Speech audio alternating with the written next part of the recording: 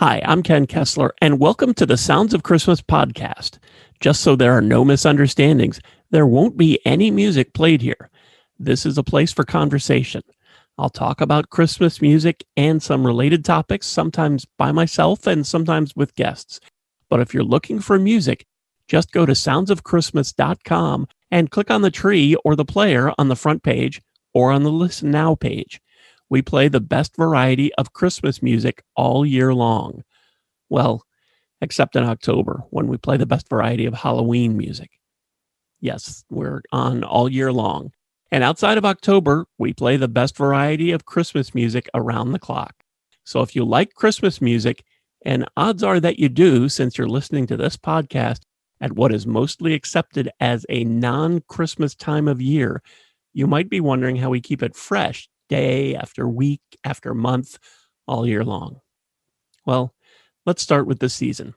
The Sounds of Christmas views the traditional Christmas season as November 1st to January 6th. That's when the most people are listening and is generally accepted as the Christmas season, though admittedly your mileage may vary.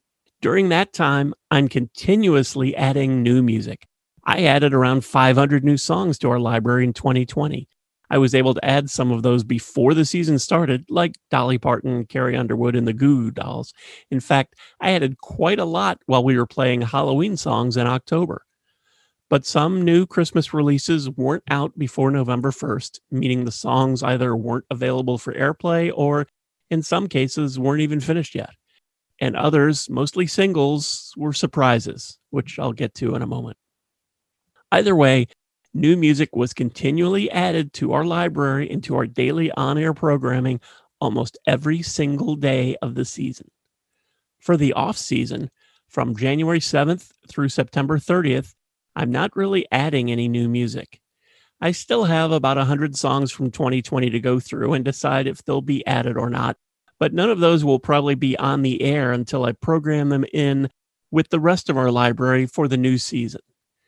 I know to never say never, so it's possible some of those will get played in the coming months, but it's not likely. That said, there are a lot of other songs that I just didn't get to play this year. I play between 500 and 600 songs every day during the season, but I just can't play everything in our library every year in November and December. So between January 7th and the end of September, I schedule in hundreds of those songs that I didn't get to play during the past season. So anytime you're in need of a little Christmas spirit and you turn on the Sounds of Christmas, you'll probably get to hear some songs that you wouldn't have heard this past November and December mixed right in with all of your favorites. You will never hear the same songs over and over, day in and day out. I know I wouldn't want to listen to that, and I'm pretty sure you wouldn't either. The other thing I do to keep it fresh during the off season is I keep it commercial free. I'm not sure if you've noticed this, but traditional radio plays a lot of commercials. They have a lot of bills to pay, so I get that, but it's also the kind of thing that makes me not want to listen. And every day it seems like their commercial breaks get longer and longer and longer. The Sounds of Christmas is commercial free from January through October. Don't get me wrong, I love all of our sponsors from this past year and all the years before.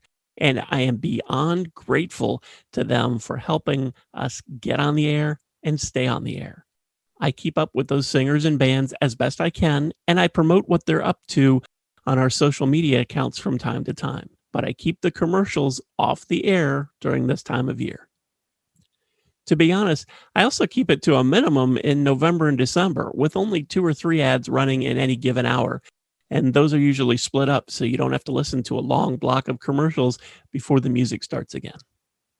So if you tune into the Sounds of Christmas today, or tomorrow, or next week, or next month, or the month after that, etc., all the way through September, you'll just get the best variety of Christmas music, period. That's how I keep the Sounds of Christmas fresh for listeners. I also try to keep it fresh for me. One of the things that helps keep the Sounds of Christmas fresh for me is the discovery of surprise releases. I consider myself pretty good at keeping my finger on the pulse of new Christmas music. That's not to say or even suggest that I'm a genius and that I know everything. I've just managed to find lots of friends that run different kinds of Christmas websites and social media pages, and they have a real talent for finding out what new Christmas music is on the way. Even so, there are still surprises. Usually, it's a single or an EP that no one seemed to know was coming. We all knew that there were Christmas albums coming from Dolly Parton, Carrie Underwood, and the Goo Goo Dolls last fall. But it was a surprise to find new singles from Alanis Morissette, Hootie and the Blowfish, and Gwen Stefani, among others. There were also unexpected EPs from Maddie Poppy and John Bon Jovi. Personally, I think this is one of the things that makes running the Sounds of Christmas a lot of fun. I love coming across something new and unexpected, and then sharing it with others who may also love coming across something new and unexpected. One of the things I really love about surprise releases is that, for the most part, the artists do it for the fans. When you release a single, or for that matter, an EP or even an entire album, and there's no advance warning, no promotion, it's hard to realistically expect a lot of sales. Add to that the fact that this happens during the Christmas season with something that, for the most part, there will only be interest in during that short season. Sales are likely to be very, very small. So when a rock star like Nick Lowe releases a couple of Christmas songs on Bandcamp, those are for the fans, for people who like him and Christmas music. And I just think that's pretty cool. It happens year after year, especially since technology has made it so much easier for singers and bands to record at their home studio and release music from there as well.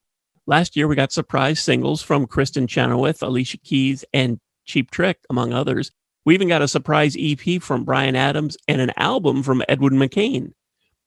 And I can still remember in 2018 when I woke up one morning to find that Eric Clapton had released a Christmas album.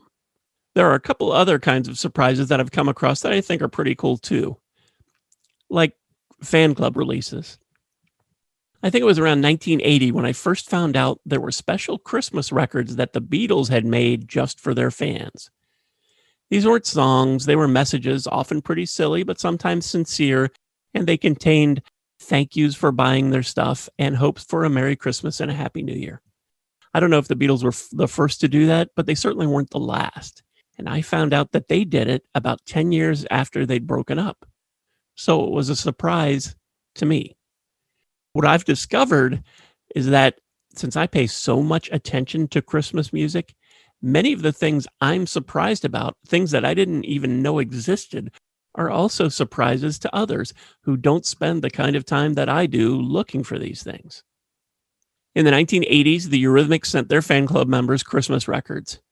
In that same decade, Huey Lewis and the News sent their fan club members a green cassette tape with their version of Winter Wonderland and We Wish You a Merry Christmas on it. In the 90s, Bare Naked Ladies routinely sent their fan club members music. This included a version of God Rest Ye Merry Gentlemen that's a little different than the one they later recorded with Sarah McLachlan. Speaking of Sarah McLachlan, she also sent, and probably still sends, special releases to her fans. I still have one from the 90s before she'd recorded either of her Christmas albums that includes a beautiful version of Silent Night. And again, in the 90s, and then into the next decade, Pearl Jam sent their fan club members what they called holiday singles.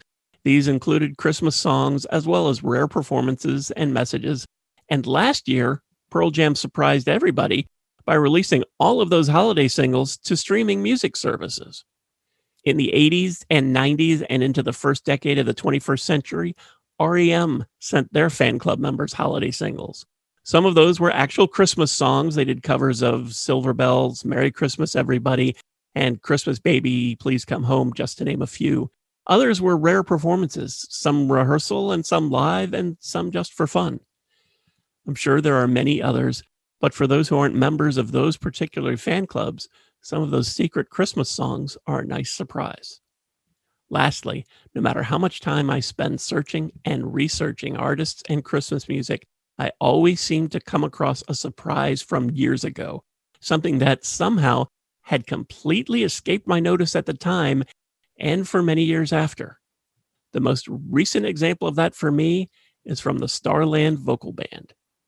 In 1976, the Starland Vocal Band had one of the biggest hits of the year, Afternoon Delight.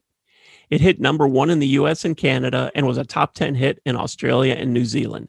They won the Grammy for Best New Artist the following year, and Afternoon Delight won a Grammy for Best Arrangement for Voices. On the strength of this one huge hit, they got a variety show on CBS in the summer of 1977. By the way, David Letterman was a writer for that show, and he even appeared in some episodes. So they were kind of a big deal. And then nothing happened. They didn't have another top 40 hit. It wasn't for lack of trying. They released follow-up albums in 1977, 1978, and early in 1980. And then, near the end of 1980, they released their last album, Christmas at Home. The Starland Vocal Band had released a Christmas album in 1980. I only found out about it last month. Now, it's not like this was an amazing record, and it doesn't seem like a lot of effort went into it. Of the 14 songs on it, 10 are under 2 minutes. 3 are less than 60 seconds, including their take on the 12 Days of Christmas, which was just the 2 days of Christmas, and it clocks in at just under 40 seconds. This album doesn't break any new ground, and there weren't any singles. There's nothing particularly original about it. There isn't even anything particularly Starland Vocal Bandy about it, but it existed. The Grammy-winning band that had one of the biggest songs of 1976 released a Christmas album a few years after their debut, and I was surprised to find out it even existed until over 40 years later. Before you ask, yes, I did add some of their songs to our library, and I'll probably slip one in here and there for my own amusement. I hope this all adds to your enjoyment of the station, and I hope you continue to listen to the sounds of Christmas every time you need some musical Christmas spirit, no matter when that is, except for October. This podcast is continuing to grow, and we're popping up on more and more podcasting sites. We're also available through Amazon's Alexa, so you can ask for the Sounds of Christmas podcast on the Echo and Amazon's other devices. You can also now find the Sounds of Christmas podcast on christmaspodcasts.com and mymerrychristmas.com. For the Sounds of Christmas station, to listen to the music, you'll need to stick with our website or our app in the Google Play Store. In the meantime, thank you for listening. If you have comments or suggestions, feel free to reach out to me on social media, facebook.com/SOCmusic or @SOCmusic on Twitter. Thanks again, and may you always believe in Santa Claus.